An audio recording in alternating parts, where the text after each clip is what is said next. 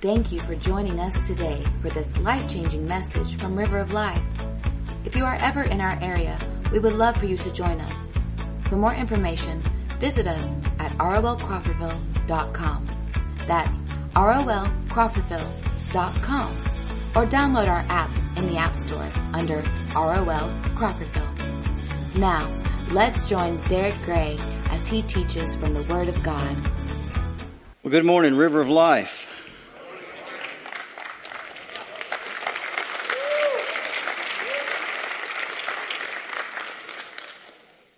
Let's pray real quick. Father, we love you. Thank you for your son, Jesus. Thank you for what he's done for us, dying on a cross for us, saving us, making us alive, transferring us from the kingdom of darkness into the kingdom of light, making us a part of the body of Christ, giving us an eternal destiny. Father, how honored and privileged and grateful we are for the grace that was shown to us. Father, I pray that every word that's said here today will honor your son, that will draw people to your son. Holy Spirit, do what you do in this place in Jesus' name. Amen. Hey, this morning I want to talk to you guys about a subject that's been on my mind for several weeks now. And that is, of course, as you can see, Christian unity. And this morning I want to talk specifically about the need for unity here at River of Life. Now, what I mean by that is I'm not saying other churches don't have a need for unity. I'm quite certain that they do. But this morning, other churches aren't on my mind. This morning, River of Life is on my mind. So I want to speak specifically to you about our need for unity. Now, I understand as soon as I say that, some people's mind might start turning a little bit. So let me go ahead and tell you that no, I do not know anything that you don't know. Okay, I'm not surreptitiously trying to deal with some issues or nothing like that. Listen, as far as I know, we are a very healthy church. We're not perfect. Nobody's perfect. But we are a unified church. And that is a wonderful thing. But I want you to read here what the Apostle Paul says in Ephesians 4, 1 through 3. He says this, I therefore, a prisoner for the Lord, urge you to walk in a manner worthy of the calling to which you've been called, with all humility and gentleness, with patience, bearing with one another in love, eager to maintain the unity of the Spirit in the bond of peace. You see that word I underline? Maintain. Folks, listen, unity is not easy. Unity doesn't come without some work. And even when you have it, Paul says you got to maintain it. It's like a car. You can get a car and drive that car and it'll be running fine. But let me tell you, if you don't maintain that car, if you don't service that car, it's just a matter of time before it breaks down. Unity's the same way. We can't just assume because we have a unified church that we don't have to do anything. It just comes easy. It doesn't. It doesn't. Unity has to be worked for. And that's what I want to talk about this morning. Wonderful blessings to be a part of a unified church. But we don't take that for granted. We want to make sure that we maintain that. Now, I want to talk a little bit in that area about the differences that we have. Now, if you just look around at River of Life, it's obviously that we're kind of a melting pot, if you will. We all bring differences into the body of Christ, and those differences can be the color of our skin. They can be the socioeconomic background. A lot of us come from different religious denominations and things like that. But what really makes us different from one another is our experiences that we have before we come to this body. I just wrote down a few of them here, making some notes. I mean, I want you to just think about this for 1 second, okay? Just think about our parents. There are people in this body right now looking at me who were raised by two parents who never got divorced. And then there's probably another half of you in this body who came from parents who did get divorced, and that has affected you greatly. Then there's other people here, by the way, who were probably raised by parents who never got married at all. There are people here that were raised by two parents. There are people here that was raised by one parent. There are some of you sitting here, and I know your story. You weren't even raised by your parents at all. You were raised by relatives, a grandmother or something like that. just the way we were raised by can you imagine?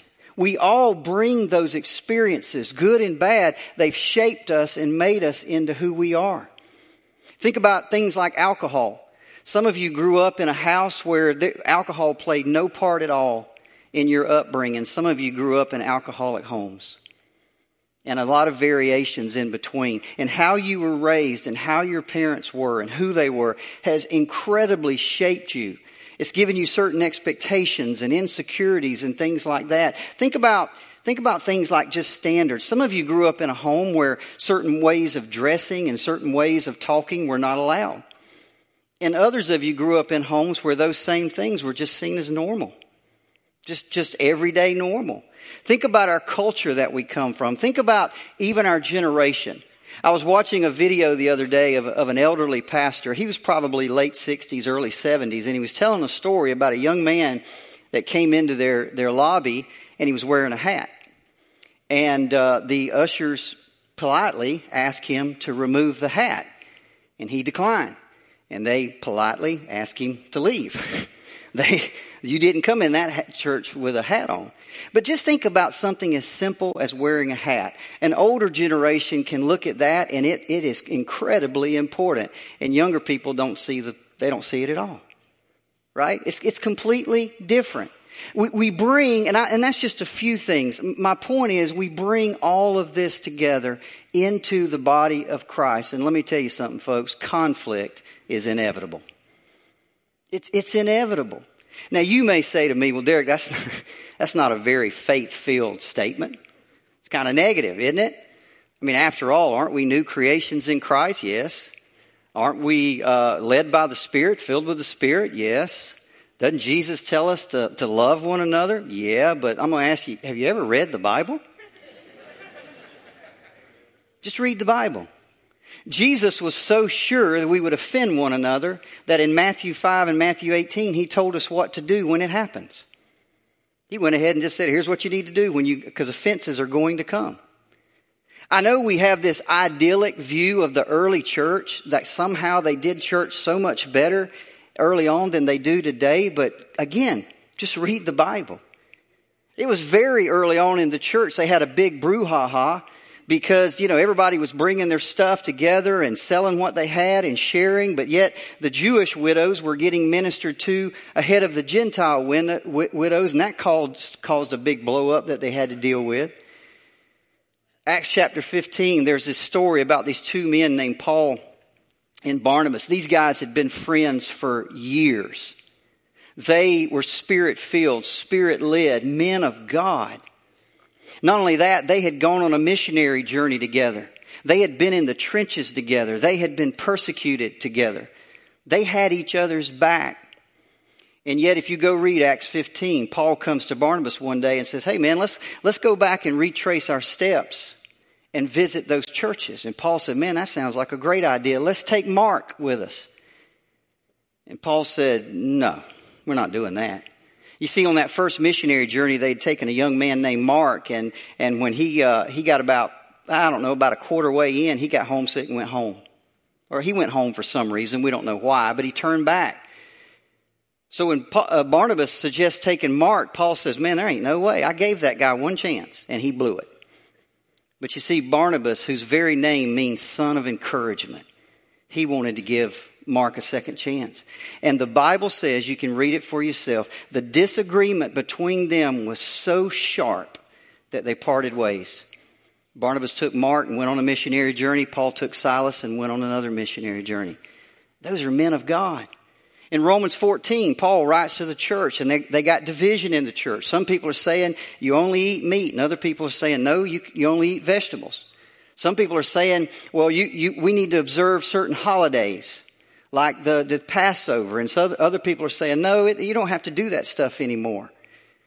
And Paul writes a whole chapter to deal with those type of situations. In 1 Corinthians, he writes to the church, and half of them are lining up under Paul, saying Paul's our man. The other half are lining up under Apollos, saying, no, Apollos is our man. And Paul says, forget all that. It's God that's important. And then you go read Philippians chapter 4 as Paul closes his letter. There were two women in that church. And those women Paul calls them fellow workers. I mean, they were godly women, and yet they had some kind of conflict. And Paul says, I urge those two women to agree. Just read your Bible. And it's no wonder then that because it doesn't come easy, that the Bible over and over and over again urges us, exhorts us to unity. Old Testament and New. For example, David said this, behold how good and pleasant it is when brothers dwell in unity. Jesus in John 17, his great priestly prayer where he's praying for us, says this, Holy Father, keep them in your name which you've given me, that they may be one. Peter says this, finally, all of you have unity of mind. And the Apostle Paul in Philippians 2 says, complete my joy by being of the same mind, having the same love, being in full accord and of one mind. So evidently, unity is this incredibly important thing. So what I want to do this morning with just a few minutes that we have is I want to look at these three questions. Number one, what is Christian unity? What is it? What does it look like? Number two, why is it so important? Why does the Bible stress it over and over and over again? And then the final one is this. Why is it so hard? Why is it so hard? So let's look at this first question. What is Christian unity? You may not think about this very often, but did you know unity itself is neutral? It's like money. Money's not good or bad. It's how you view money. It's how you use your money. But money is not neither good or bad. Unity is the same way. It's neither good or bad. You can have bad unity if you use it for the wrong reasons. You can have good unity if you use it for the right things. It depends on its source and its purpose. Let me give you an example. Luke 23:12. It says this, and Herod and Pilate became friends with each other that very day. For before this, they had been at enmity with each other. He's talking about the crucifixion day. So Herod and Pilate had always been enemies, had always been against one another. But on this one day, the day they crucified Jesus, it says they became friends. That's a unity, but it ain't a good unity. It's a unity driven by a scorn for Christ. It's a unity driven by the desire to ingratiate themselves with the Jews. It's a unity, but it's not good.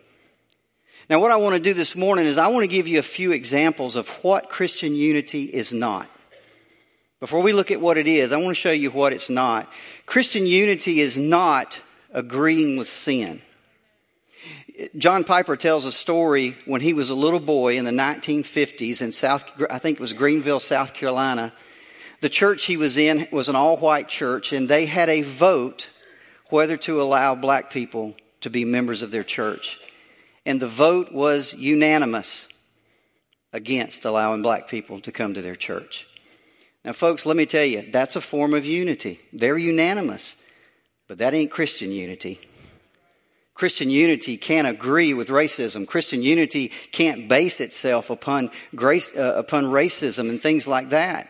By the way, we're seeing the same thing in modern churches today, where churches are voting to affirm gay marriage, where churches are voting to allow homosexual clergy. And in many cases, they're unanimous votes. There's a unity. That's a form of unity. But let me tell you, that ain't Christian unity. Christian unity does not agree with sin. Look at 2 Corinthians 6:14. Paul says, what partnership has righteous with lawlessness?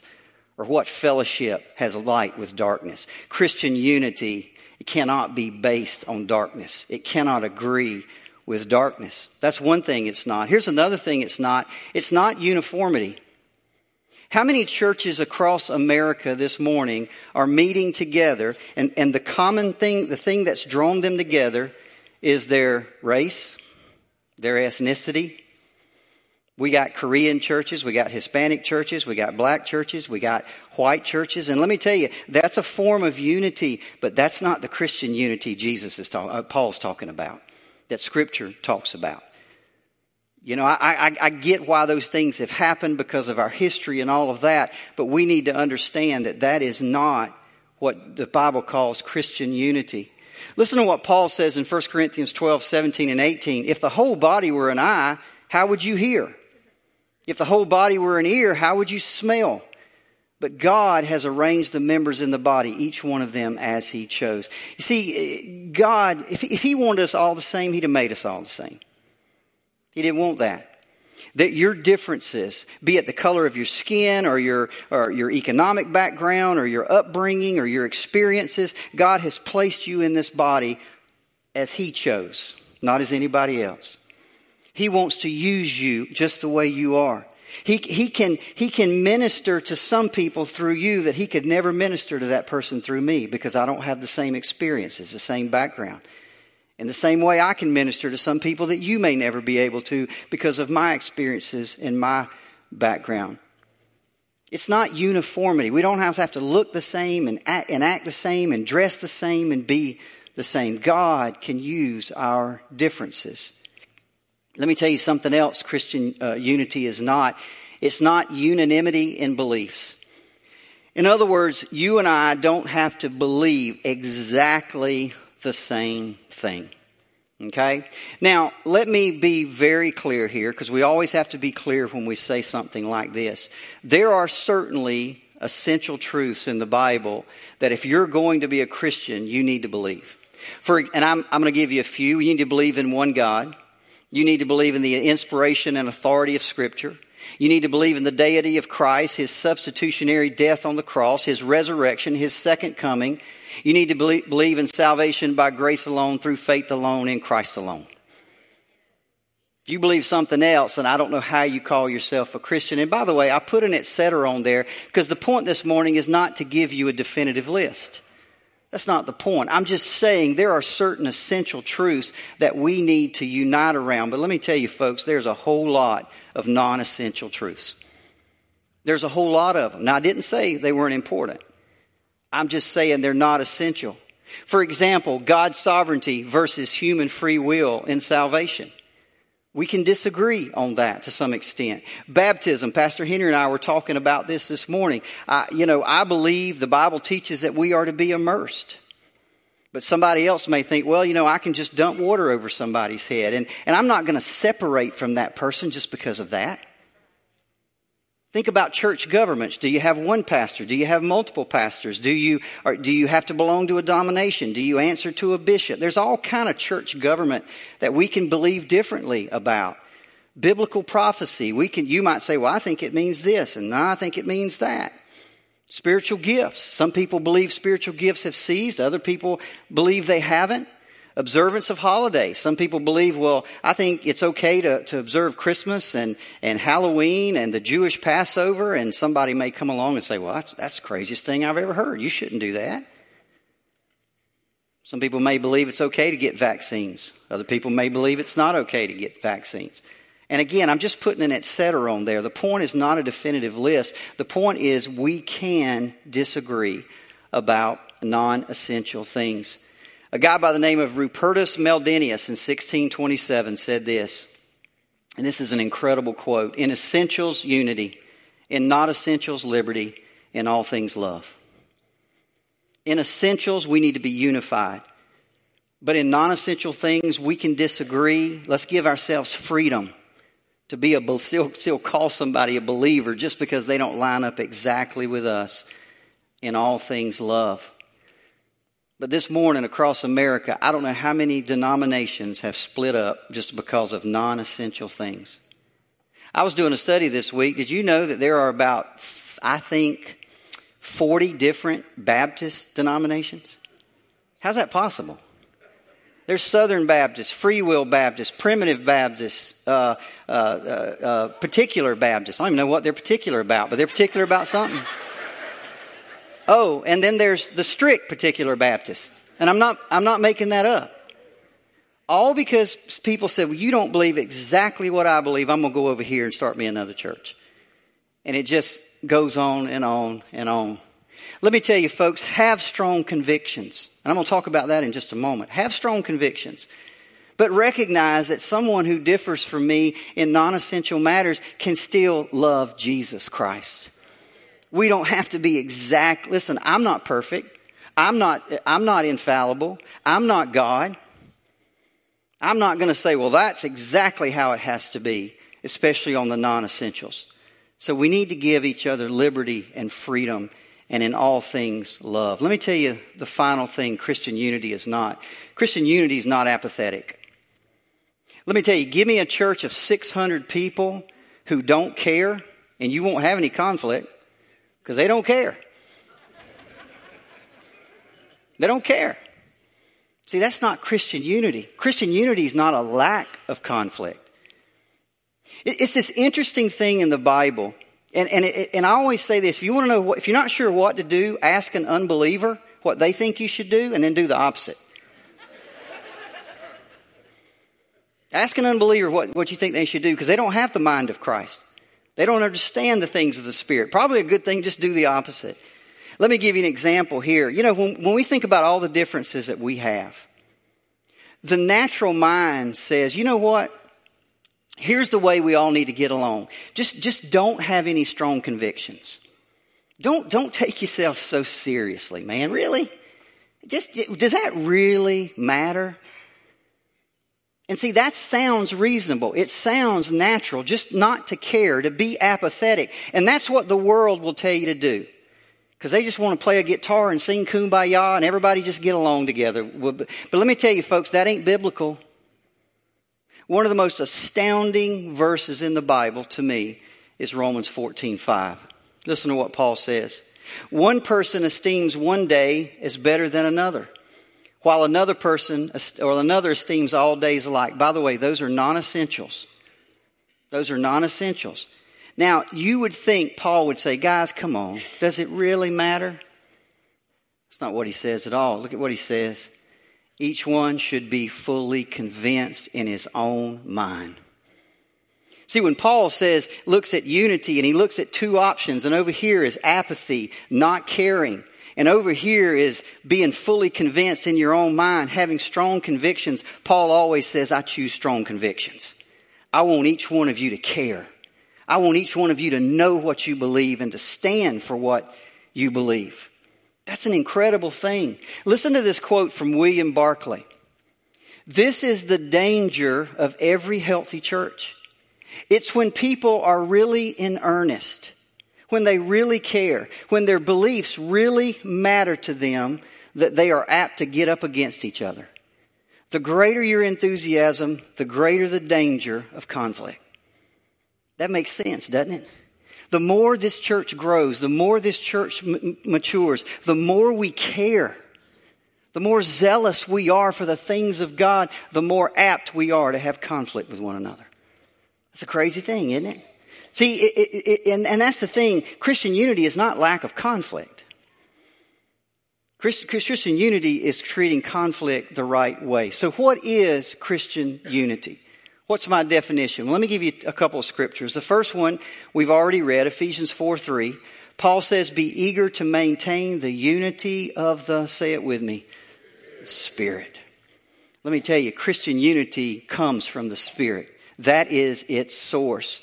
Paul says in 1 Corinthians 12:13, for in one Spirit we were all baptized into one body. Jews or Greeks, slaves or free, there's your race, your ethnicity, your socioeconomic background. We all bring this in, but we are baptized into one Spirit. We all have the same Spirit. That is the source of our unity. But watch this next one, Philippians 1:27. Only let your manner of life be worthy of the gospel of Christ, so that whether I come and see you or am absent, I may hear of you that you are standing firm in one spirit, with one mind, striving side by side for the faith of the gospel. That gives me chill bumps just reading that right there.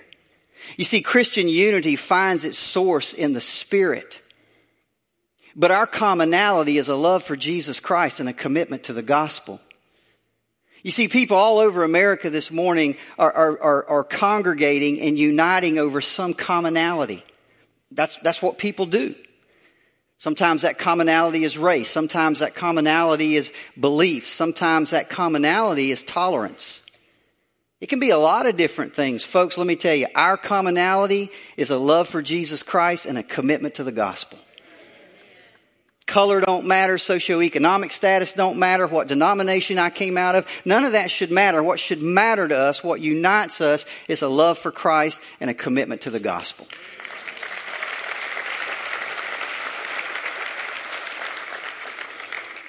Now, why is that so important? Why is it so important? Here's why. The unity of the body is a testimony to the beauty of Jesus Christ. The unity of the body is a testimony to the beauty of Christ. 1 Corinthians 12:27 says, you are the body of Christ and each one of you is a part of it. Paul tells us in Colossians and Ephesians that Jesus is the head of the church. He's the head. We are the body. Okay? Now let me ask you a question. If we ever see another person, a human being, and their brain, their head is fine. They can see, they can smell, they can hear. Their brain works. Their head is perfectly fine. But their body won't obey the brain. Maybe they're paralyzed because of some reason. Maybe they've got some condition where their physical body is wasting away. Maybe they've got some condition like Parkinson's or multiple sclerosis or something like that where the body stops obeying the head. When we see someone like that, what are words that we use? They're sick, right? They're diseased. They got some kind of disease. They're infirm. They're unwell. They're unhealthy. We can physically see that. Well, what do you think it says about Jesus when people look at the body and the body doesn't do what he says to do? What do you think people think about the person of Jesus Christ when they look at his body and the fingers are fighting against the hands and the hands are fighting against the legs and the legs won't do what the ears? Are you with me? What would we think about the person of Jesus? We think he's sick. We think he's unwell. We think something's wrong with him. Folks, you see, it's not just about individuality. It's about the body. One of the things I believe that the church in America has missed is everything is always about the individual. It's always about you. But, and there's nothing, and in some sense that's certainly true, but there's a bigger picture here. It's about the body. It's about the health of the body, the unity of the body. Why? Because as an individual member, yes, you in some sense certainly put on display the beauty of Christ. But I'm here to tell you the body displays the worthiness, the value, the awesomeness of our Lord and Savior, Jesus Christ. How we get along with one another, how we handle conflict with one another says a lot to the world about who Jesus is. In fact, it says everything to the world about who Jesus is. I close with this. Why is it so hard? Why is it so hard? I spent a lot of time this past week thinking about this. Why is unity so hard? It doesn't seem like it should be, right? Doesn't seem like it should be. After all, I mean, think about it. We all love Jesus. We've all got his Holy Spirit. We all agree, largely theologically. We all love this church. We love, we got so much in common. Why is unity sometimes so hard? And this is what I realized. Just asking that question, there's an assumption behind that question that it should be easy. We just assume because all those things are true that we love Christ and we've got the Spirit and all those things, we just make an assumption that it should be easy. Now that's a reasonable assumption. It sounds like it should be a right assumption, but the Bible doesn't support it at all. The Bible doesn't support it at all. Again, let me refer you to my previous list. In fact, let me let you guys in on a little secret. It's always been hard. It was hard from day one, and it'll be hard till Jesus comes back. It's always been hard. Listen, nowhere in the Bible, if you don't hear anything else I say today, listen to this. Nowhere in the Bible does God promise you that unity won't be hard. In the same way that he never promises that dying to sin won't be hard. He never promises that enduring suffering won't be hard. He never promises that loving your enemies won't be hard. In fact, there's nothing he commands that he ever says is going to be easy. Never. It's always been hard. It always will be hard. Now that kind of explains, one part of it, but it doesn't really answer the question. And that is, why is it so hard? And I think I could give you several reasons, but I want to give you one positive one. The pursuit of unity refines us. Another way to say that with church words is the pursuit of unity sanctifies us. It sanctifies us. Listen to Ephesians. I'm going to give you a couple of quotes, one from Paul, one from Peter. Paul says this in Ephesians 4:22-24. Put off your old self, which belongs to your former manner of life and is corrupt through deceitful desires, and put on the new self, created after the likeness of God in true righteousness and holiness. Put off your old self. All those insecurities and all those expectations and all this baggage that you bring in to the body, put off that old self and put on the new. Peter says it this way in 1 Peter 2:24. He himself bore our sins in his body on the tree that we might die to sin and live to righteousness. So here are two huge commands in the Bible. Put off your old self and die to sin. Put off your old self, die to sin. Listen, when we pursue unity, you're going to get opportunity after opportunity after opportunity to do those two things. Those of you that are married know this is true. There's something about the marriage, and if you try to do it right, you'll get an opportunity every day to die to sin. You'll get an opportunity every day to put off the old self. You'll get an opportunity every day to show mercy and grace and forgiveness, right? Every single day. Well, let me tell you, when you are in a body like this, with all of our differences, you're going to get opportunities every day to show mercy, humility, compassion, kindness, meekness, grace. Every day you're going to get an opportunity to put someone else's needs ahead of your own. Let me give you a few scriptures. 1 John 3:16, by this we know love, that he laid down his life for us, and we ought to lay down our lives for the brothers. You see, Jesus said to love one another, but you do understand that's a sacrificial love. It's not an easy love. It's not a love that's just, it's just an affection that just natural. No, it's a sacrificial love. We lay down ourselves for one another. Philippians 2:3, Paul says this, do nothing from selfish ambition or conceit, but in humility count others more significant than yourselves. What would happen? What would happen if every single one of us considered others more important than ourselves? What in the world would happen? I'll leave you with Colossians, won't leave you with it, but one more. Colossians 3:12 and 13. Put on then as God's chosen ones, holy and beloved, compassionate hearts, kindness, humility, meekness, patience, bearing with one another. And if one has a complaint against another, forgiving each other as the Lord has forgiven you, so you also must forgive. You want to know how to actually walk in unity? That's a really good passage right there to follow.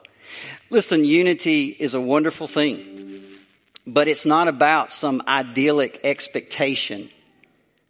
It's about displaying the reality and the redeeming love and sanctifying love of Jesus Christ. Unity is about putting on display for the world what Jesus Christ is really like.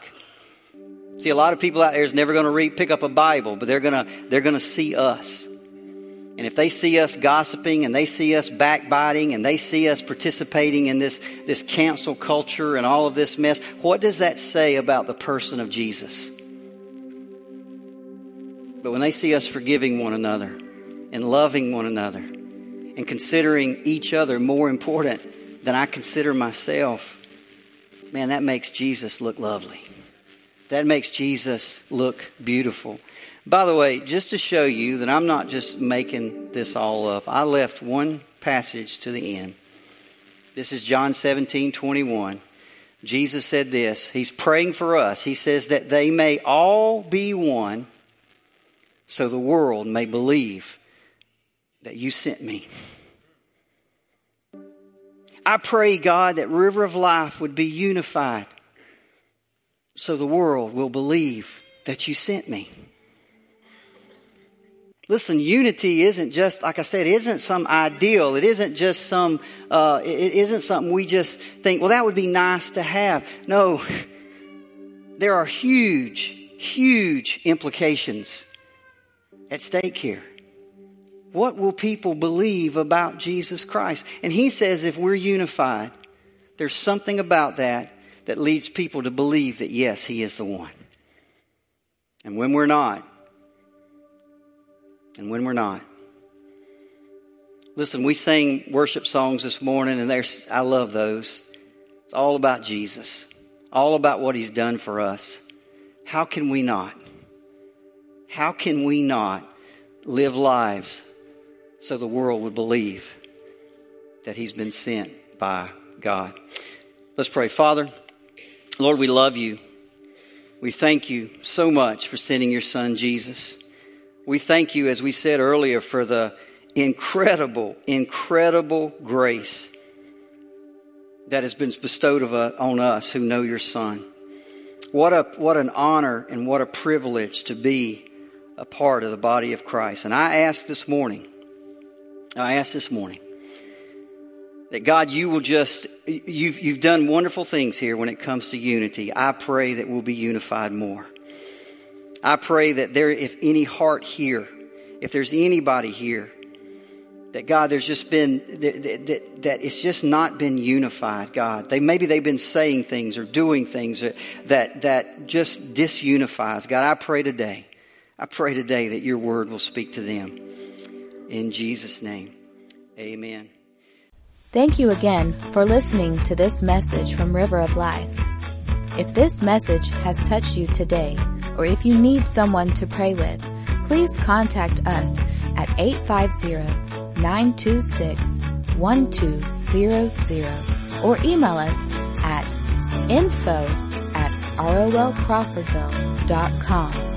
We also want to encourage you to visit us this Sunday morning at 10:30 a.m. in Crawfordville.